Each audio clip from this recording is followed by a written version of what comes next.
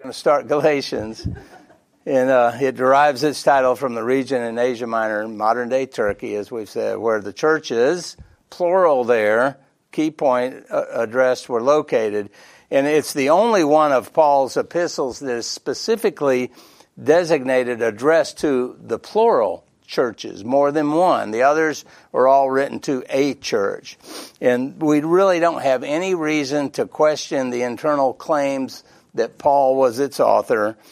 He was born in Tarsus, which actually is a city in the province of Cilicia, which isn't very far from Galatia. And under the famous rabbi, I can't pronounce his name very well most of the time, Gamaliel, Paul, under his guidance, Paul received a thorough training in the Old Testament scriptures and in the rabbinic Jerusalem, or the traditions of Jerusalem. So he sat under the best, right, and was educated under him. And a member of the ultra-Orthodox sect of the Pharisees, he was one of the first century's rising stars within Judaism. He was the guy. You know, we have those guys today. We all look at them today. John and I were talking before we started here about Abner Chow. You know, he's one of those guys. So, who's he? Well, you know, he's the rising star in our way of, in our doctrine, our theology, and the things that we do. And he really is. You know, he's one of those guys. And when you look at our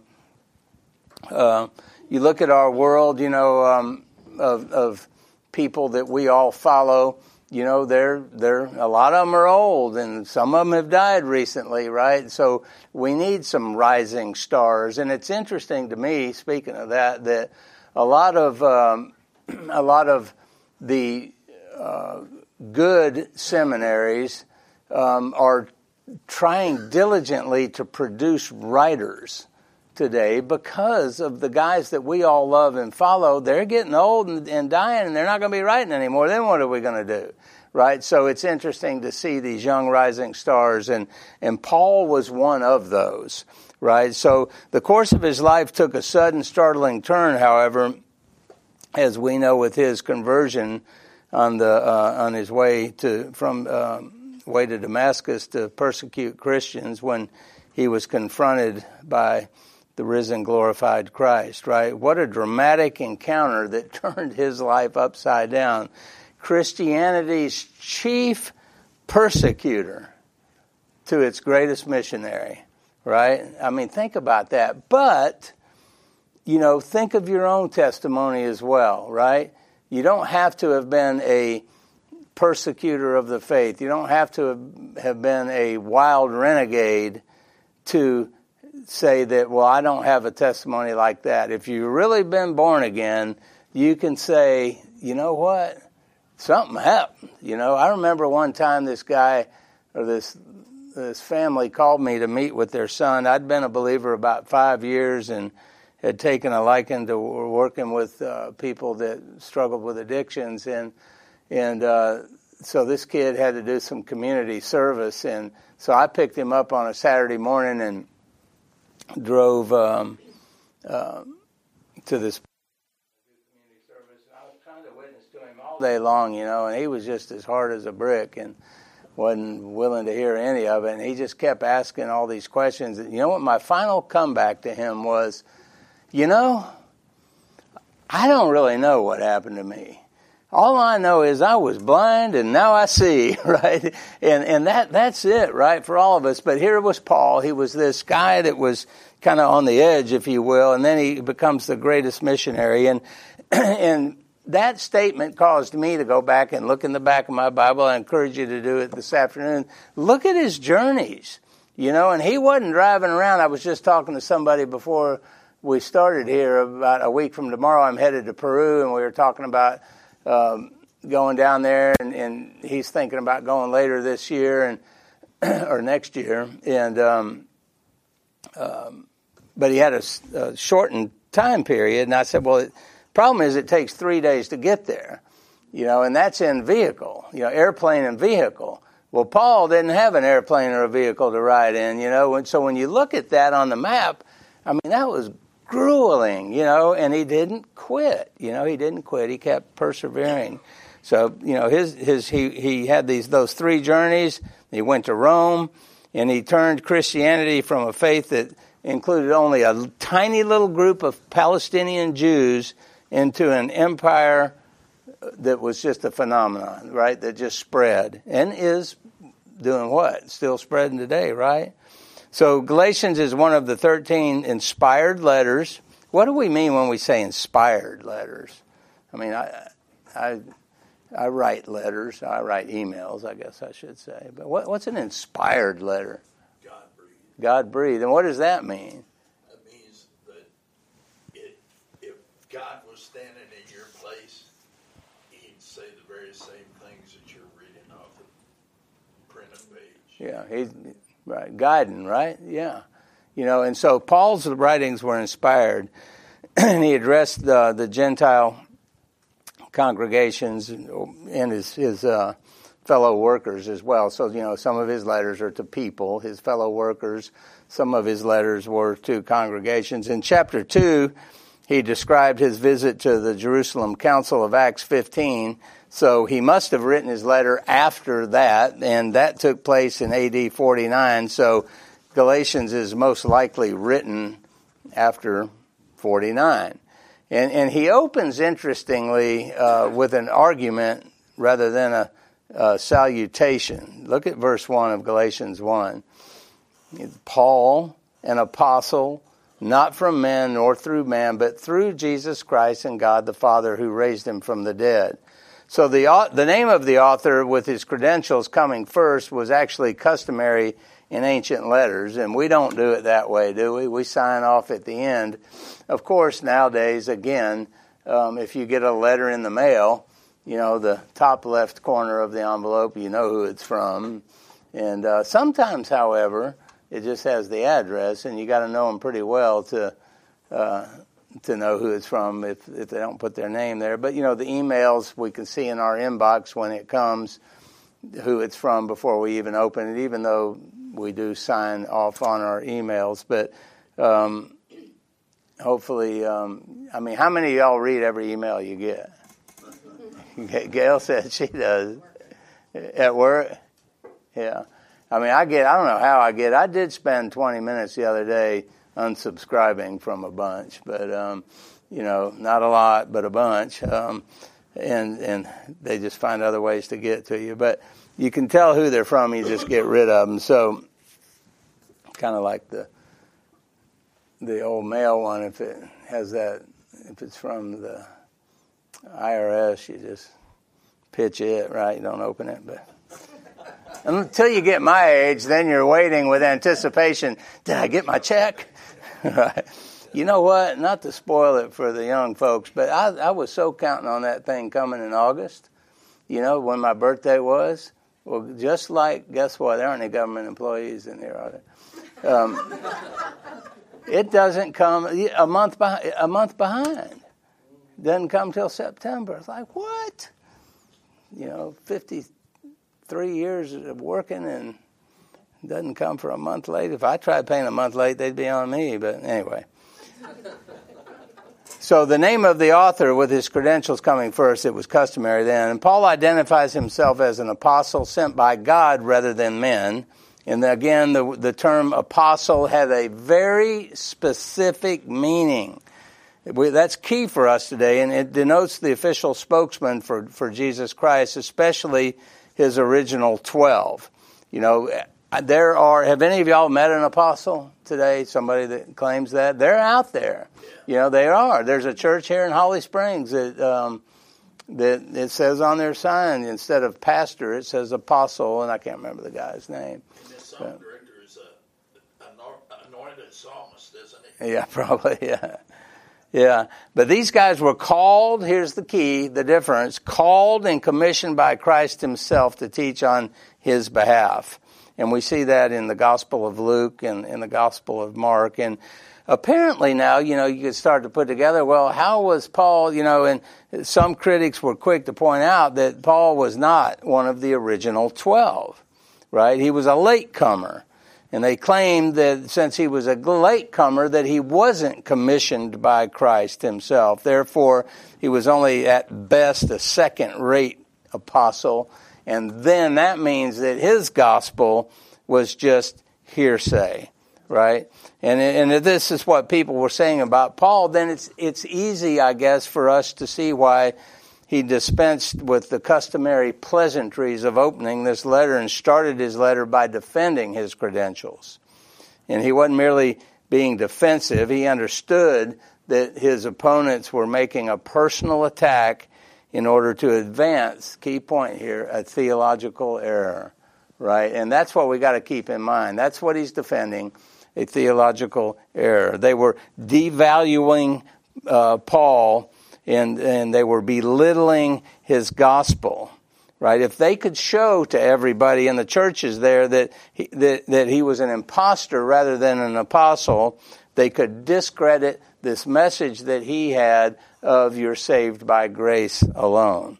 You know, Paul wasn't defending himself as much as he was defending the independence of his apostleship in order to defend the gospel. And that's one of the things that I really appreciate about Paul when you study his life. He didn't care about himself. He cared about the gospel, the good news of Jesus Christ, right? When I counsel people that I'm not sure where they're at, when I had my ministry program going and we had these guys living with us for 6 months, the vast majority of the people that I had in the program came to me through churches. They weren't the under the bridge addict. They were people from churches just like ours that had fallen into the sin of addiction. So they'd been churched, you know, but it's amazing when I would talk to them and we would use the word gospel, you know, and then I would kind of dive a little into that little word, because if you'd have said that to me before I was a believer, I wouldn't have known what you were talking about. You know, I mean, that's a weird word for today, gospel, you know, with a gospel truth, we might say in a phrase, you know. So what is the gospel? You know, well, I don't know. Great question. So what does it mean? Tim, at what point did Paul go to Jerusalem to validate himself with the church leadership? Was this prior to that? Or this was, he wrote this after that. Yeah, because that would have been in Acts 15 in the Jerusalem Council. So, yeah, I think. I'll have to look into that. So what does the word gospel mean? Word of God. Word of God? All right, take it further. What's the word of God? Why do I need the gospel? It takes you from the outhouse to the penthouse. All right. It changes your heart of stone to heart of flesh. Okay, and It changes your want to. It gives you new water. That's right. All of those are true. I'm looking for something else. Gospel means what? It means the good news, right? So what's the good news? Take that a step further. All of those things, right? The good news that I can have forgiveness of my sins, right? And when it came to the good news about salvation by grace through faith, Paul absolutely refused to budge. He wasn't coming off of it.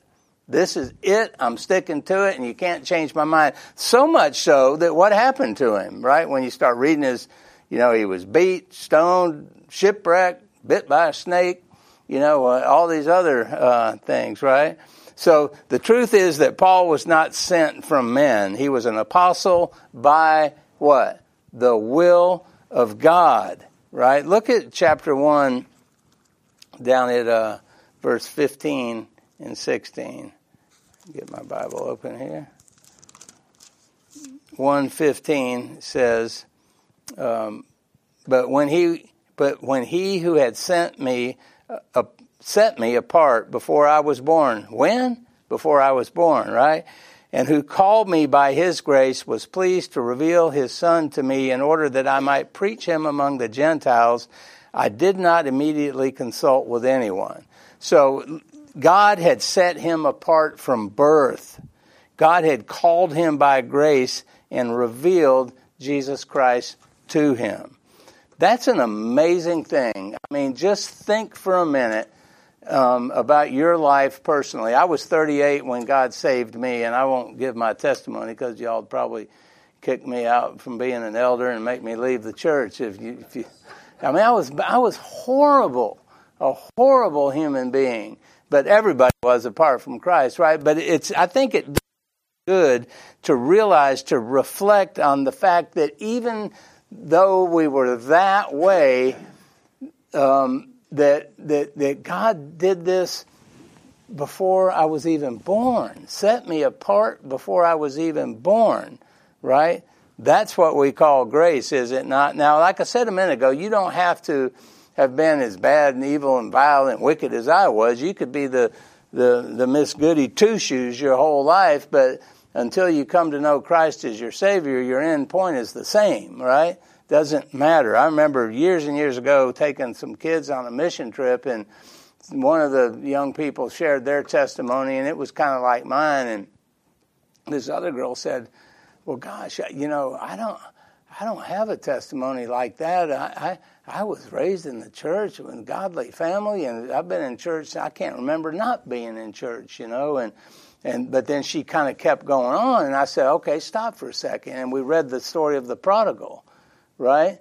Well, that older brother, guess what? I don't know if y'all have ever read John MacArthur's book or heard his sermons on A Tale of Two Sons, but that guy was in more trouble than the prodigal, right? Because the prodigal, what happened? He came back.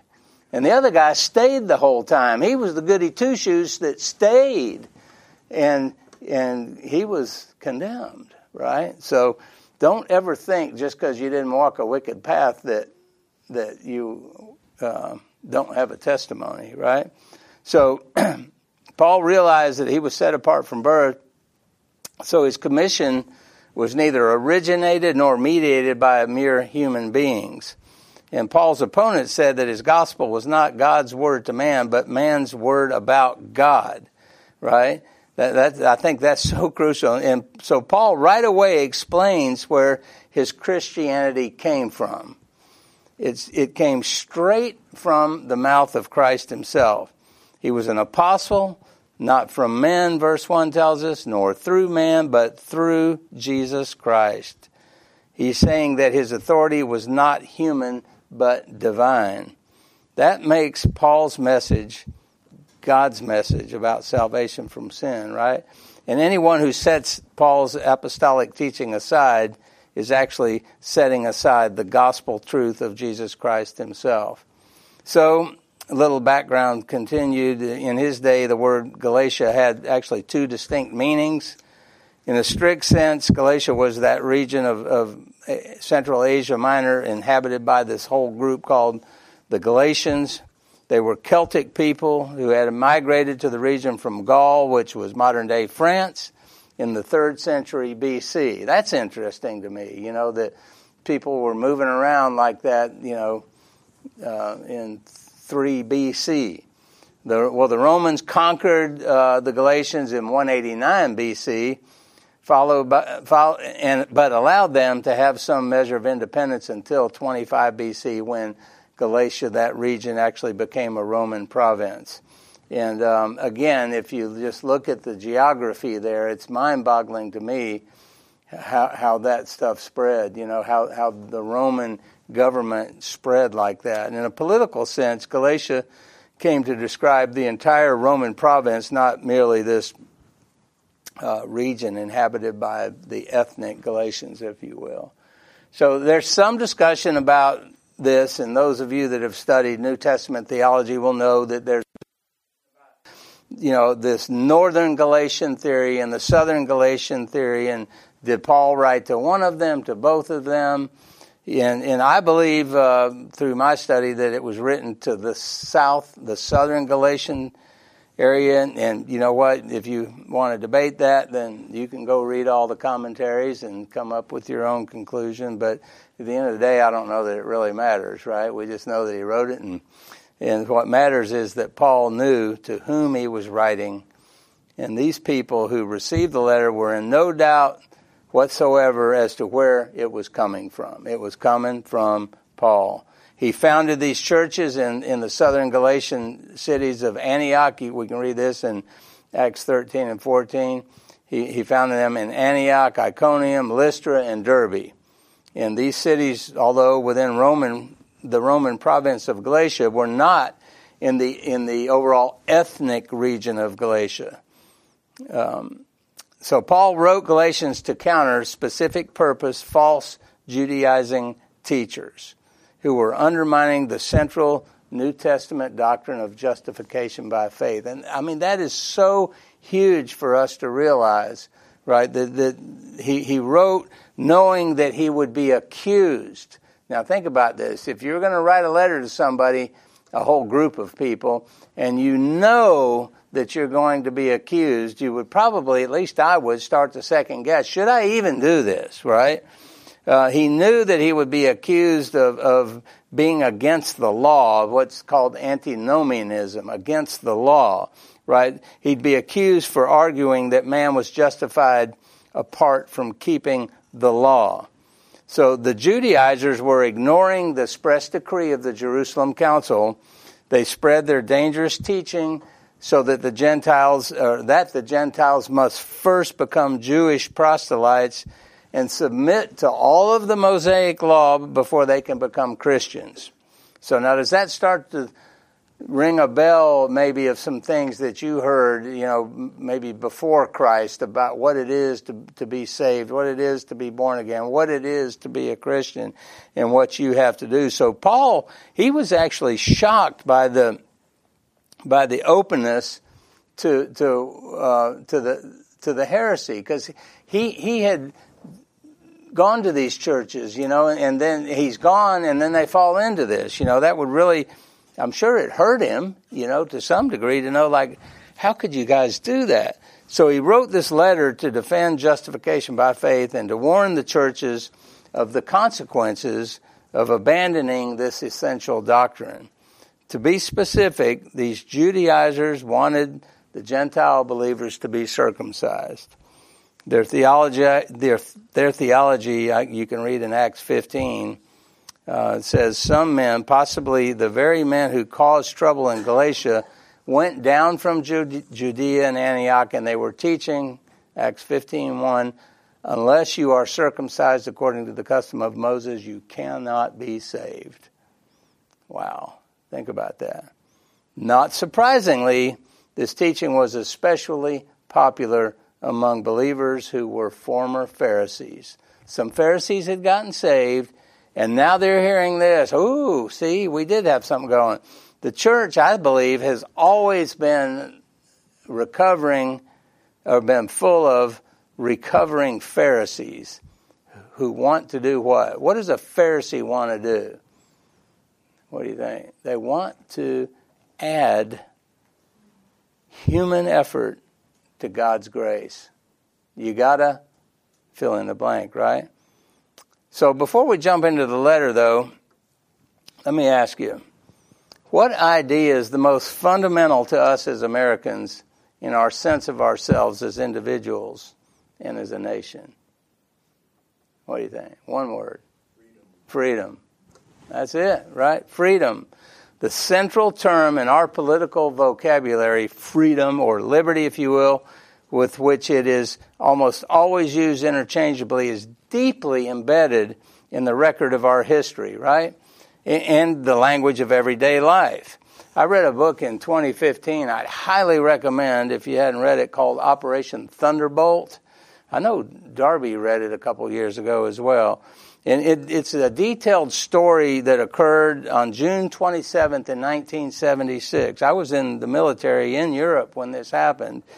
And this is when a group of Arab and German terrorists hijacked an Air France flight 139 en route from Tel Aviv to Paris. Remember? We don't hear about that kind of stuff as much anymore, but maybe we will with these new terrorist groups, not new, but these as they're acting out now.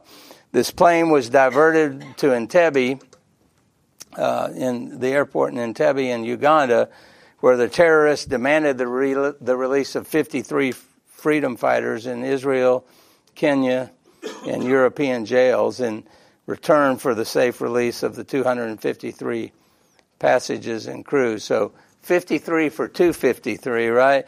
Well, the book, it's an absolutely enthralling minute by minute retelling of the hijack and the dramatic rescue. And I didn't know this until this past year when I read another book, or this summer, I read another book, and a famous guy was one of the only, very few killed, but one of the most famous guys killed. Does anybody know who it was? Whose brother? It was Netanyahu. Bibi Netanyahu. It was his brother. Yeah, his brother was killed. He was one of the commanders there. So I promise you, though, of the others, if you were to interview any of these that were rescued, none of them would say that they desired to go back and be held captive on that plane, right, rather than enjoy the freedom that they were given. It's absolutely ridiculous to think of someone who's been in bondage and now freed wanting to go back into bondage, right? It sounds simplistic to say it, but it's very significant that people have to escape out of captivity. They're not, once they do, they're not clamoring to go back under bondage. They're not longing to go back into captivity. Why? Right? Why, if you've been freed, why? Well, I think it's simple, because outside of captivity, there is freedom, right? The kind of freedom that people like you and I were born into. I mean, after all, it's the old American way, right? We'll fight for our freedom. Hopefully we can still say that. Sometimes I wonder. But anyway, the book of Galatians is a letter of liberation. So I'd like to think of it as that Operation Thunderbolt, right? It's declaring to all who read it freedom from bondage, freedom from the bondage of sin and religious legalism. I remember hearing that word legalism or legalist a lot when I was first saved. Had no idea what it meant. And so I asked a pastor, a guy that was discipling me, I said, what does that mean? And he said, well, the easiest way for me to describe it is adding to God's word. So think about it like that, and that stuck with me. And for instance, or he gave me the first example of it was Eve and Satan, of did God really say? That was the adding, right? So freedom from the bondage of religious legalism. So it'll help us understand why Paul wrote this letter by looking a little further at exactly what was going on in these churches. Again, as I said, they were Judaizers that had come in, and through legalism they stole the people's freedom in Christ. They denied Paul's message that salvation and maturity were through grace by simple faith in Christ. And they actually attacked Paul personally as well, seeking to undercut his authority and his doctrine. And sadly, many Galatian believers began believing these false teachers. And we can see that happen today too in churches, right? They submitted to circumcision and other Old Testament laws to win God's approval, gain eternal life, and mature in Christ. So with all the external regulations, they felt like slaves as they tried to meticulously obey the law. And because of that, guess what? They were no longer free in Christ. Think about that. They were now no longer free in Christ because they were bound to this law. But then, to the rescue comes Paul, the liberator, right? He liberates them. His bold defense of grace restored the Galatians and saved the early church from a cultic division. And because the message of Galatians frees Christians from the opposition of legalism, it's been called the Magna Carta of Christianity. Martin Luther, right, the father of the Reformation, loved Galatians and considered it the best of all the books in the Bible. This was Luther's best. He even compared his love for this book with his love for his wife, Catherine. Think about that, right? Luther said, quote, "The epistle to the Galatians is my epistle. To it I am, as it were, in wedlock. It is my Catherine." Wow, right? That's pretty loving for that, right? What do you do? Let me ask you, what do you do when you've made a mess of things? Where do you go when you've really blown it, right? Where do you turn when you just ripped your kid apart for something they did with harsh words? What do you do when you just ripped your spouse apart with harsh words? With, I guess, for that way you could say, with sheer stupidity, right? When you've driven a wedge between friends, right? Where do you go when you've been insensitive, thoughtless, downright obnoxious? Where do you go? How do we respond when we've drifted away from the faith, compromised the gospel, or turned our back on God? Well, typically, if you think about this, when we sin, we like to hide, either in our sin or ourselves or both. I like to think about we get the turtle complex. Go in the shell, slam it shut, baby. Ain't nobody getting in here, right?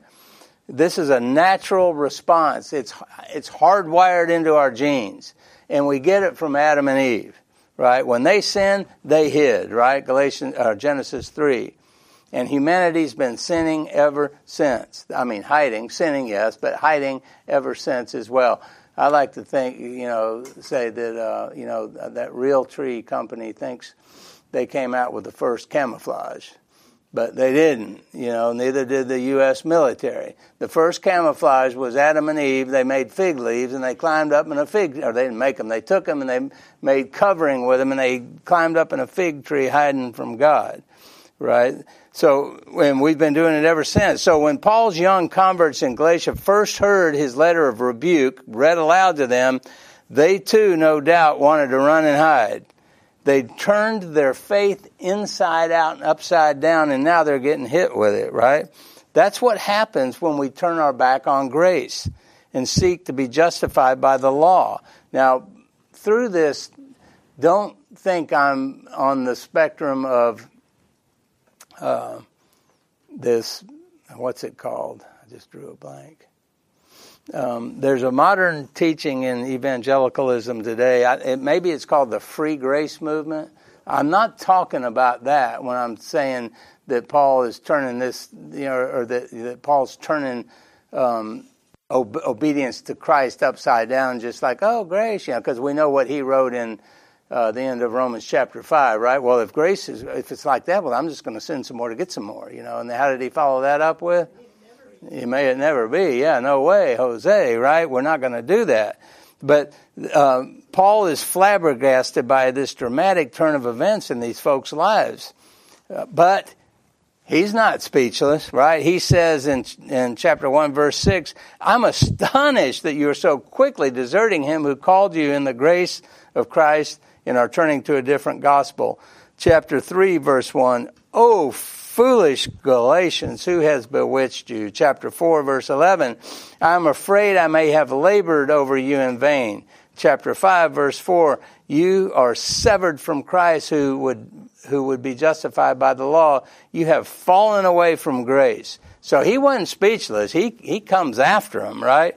And the Galatians find themselves in this serious situation. In fact, it couldn't be more serious, and Paul knows it, and they know it also. Right? But look where Paul takes them. He doesn't take them out behind the woodshed or banish them out into the doghouse for retribution. He doesn't vent his frustration with them on social media. He doesn't tweet about it, right? He takes them back to where it all began, back to grace. He takes them back to grace. So let's read the first 5 verses. Chapter 1, 1 through 5. It says there, Paul, an apostle, not from men nor through man, but through Jesus Christ and God the Father who raised him from the dead, and all the brothers who are with me, to the churches of Galatia, grace to you and peace from God our Father and the Lord Jesus Christ, who gave himself for our sins to deliver us from the present evil age, according to the will of our God and Father, to whom be the glory forever and ever. Amen.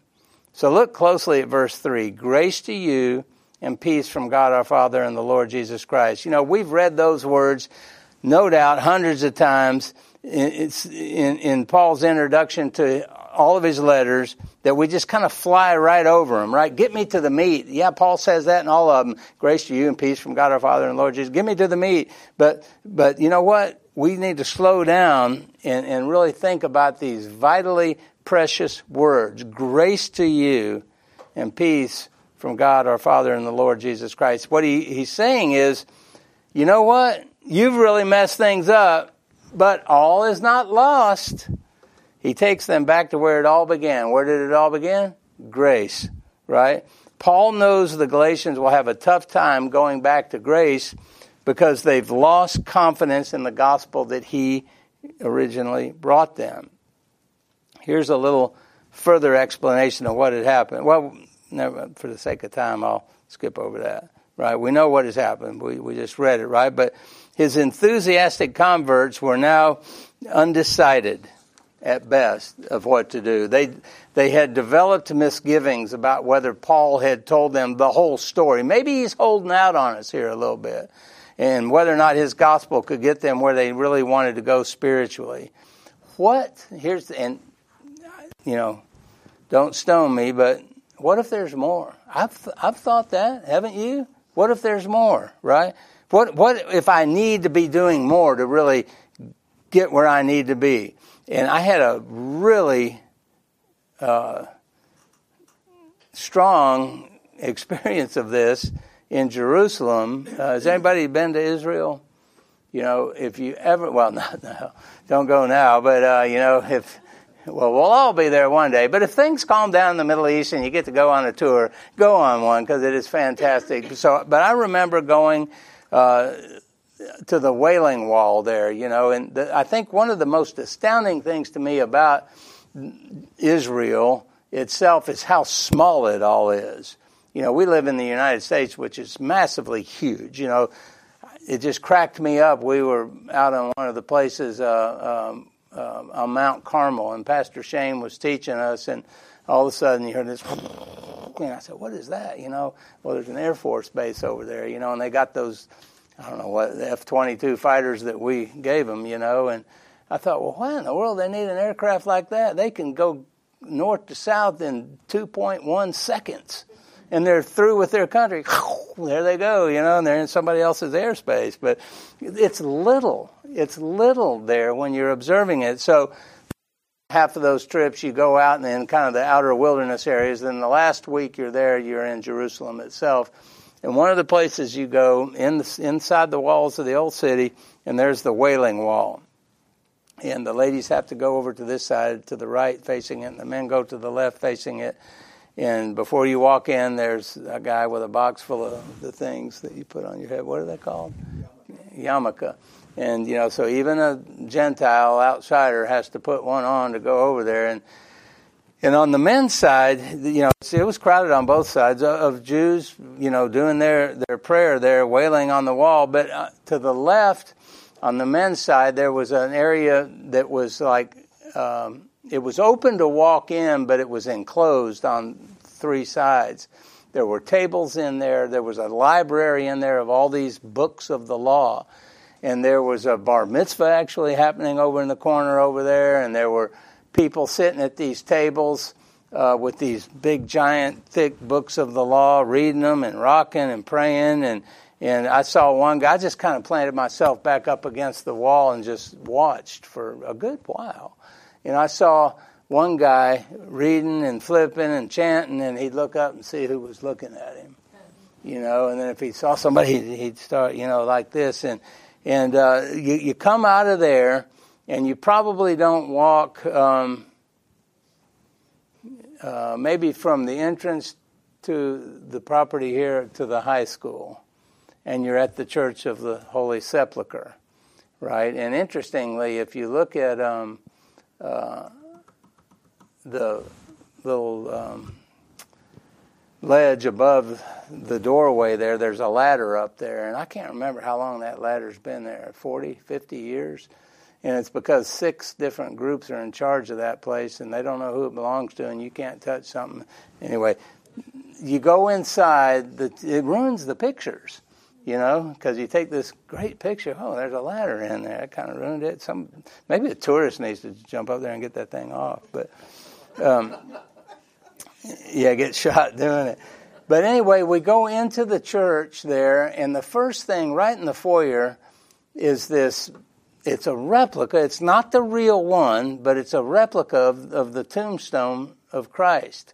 And there's this table, and it's kind of like down on the ground. And there were people on the ground on their hands and knees wailing, crying. So the Jews were over here at the wall doing this to get favor with God.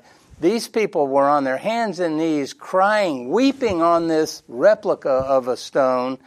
And ladies were rubbing their hair on the stone. There were people down there with bags full of rags, rubbing them on the stone so you can bring them back and sell them, for the magical power that's going to now be in it. And again, I just kind of planted back and looked, and it hit me like a ton of bricks. Look at the Jews out there doing that. Look at these people doing that. Hey, Tim, what are you doing? And I was like, oh no. Am I doing enough to gain favor with God? And then those words, grace. I'm standing in grace. I'm standing in the finished work of Christ for my salvation, not what I'm doing. Certainly I want to be obedient and show my love for what he's done. But that's what Paul was going through his mind with what had happened to these people. So I don't know, have you ever thought maybe I fill in the blank? Right? Maybe I need to fill in the blank. They found themselves, the Galatians here, found themselves in what we might call a crisis of faith. They were ready to submit to the knife and get circumcised. Sometimes we find ourselves in similar situations, right?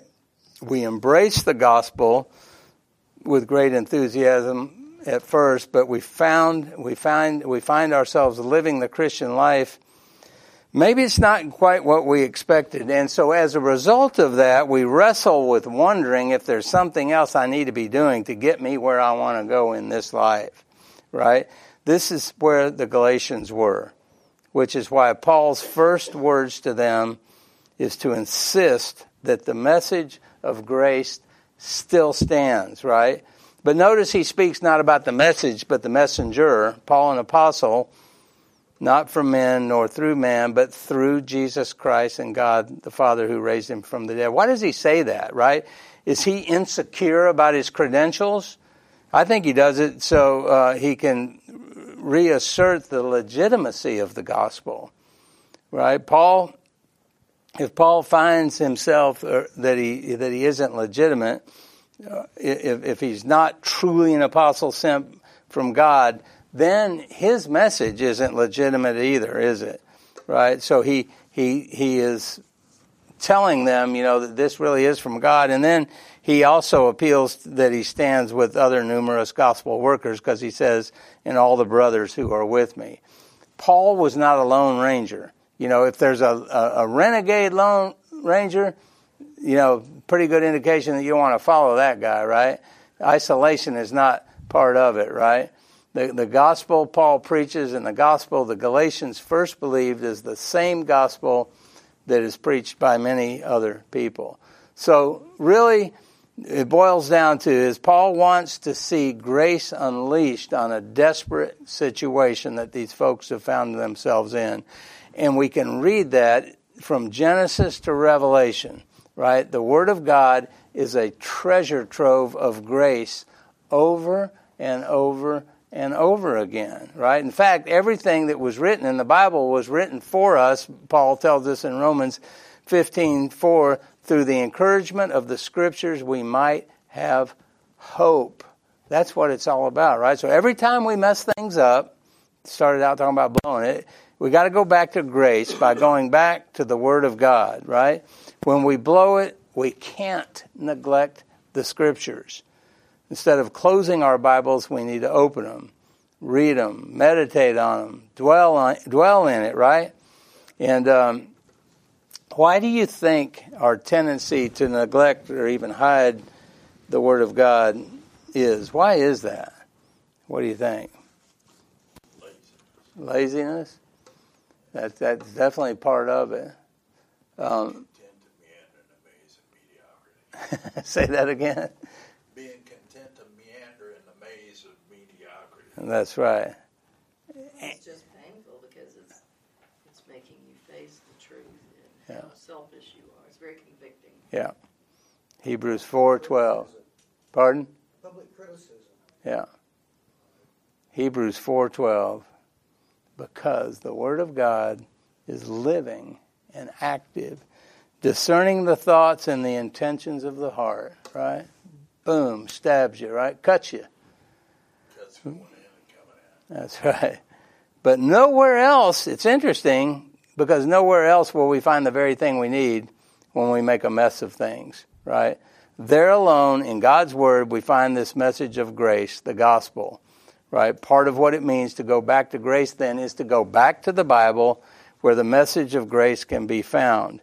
And that's where Paul wants to take them. And we see him doing that, right, as they move forward. So I think that they found the law appealing because they found themselves frustrated and fatigued with the same thing we often find frustrating and fatiguing.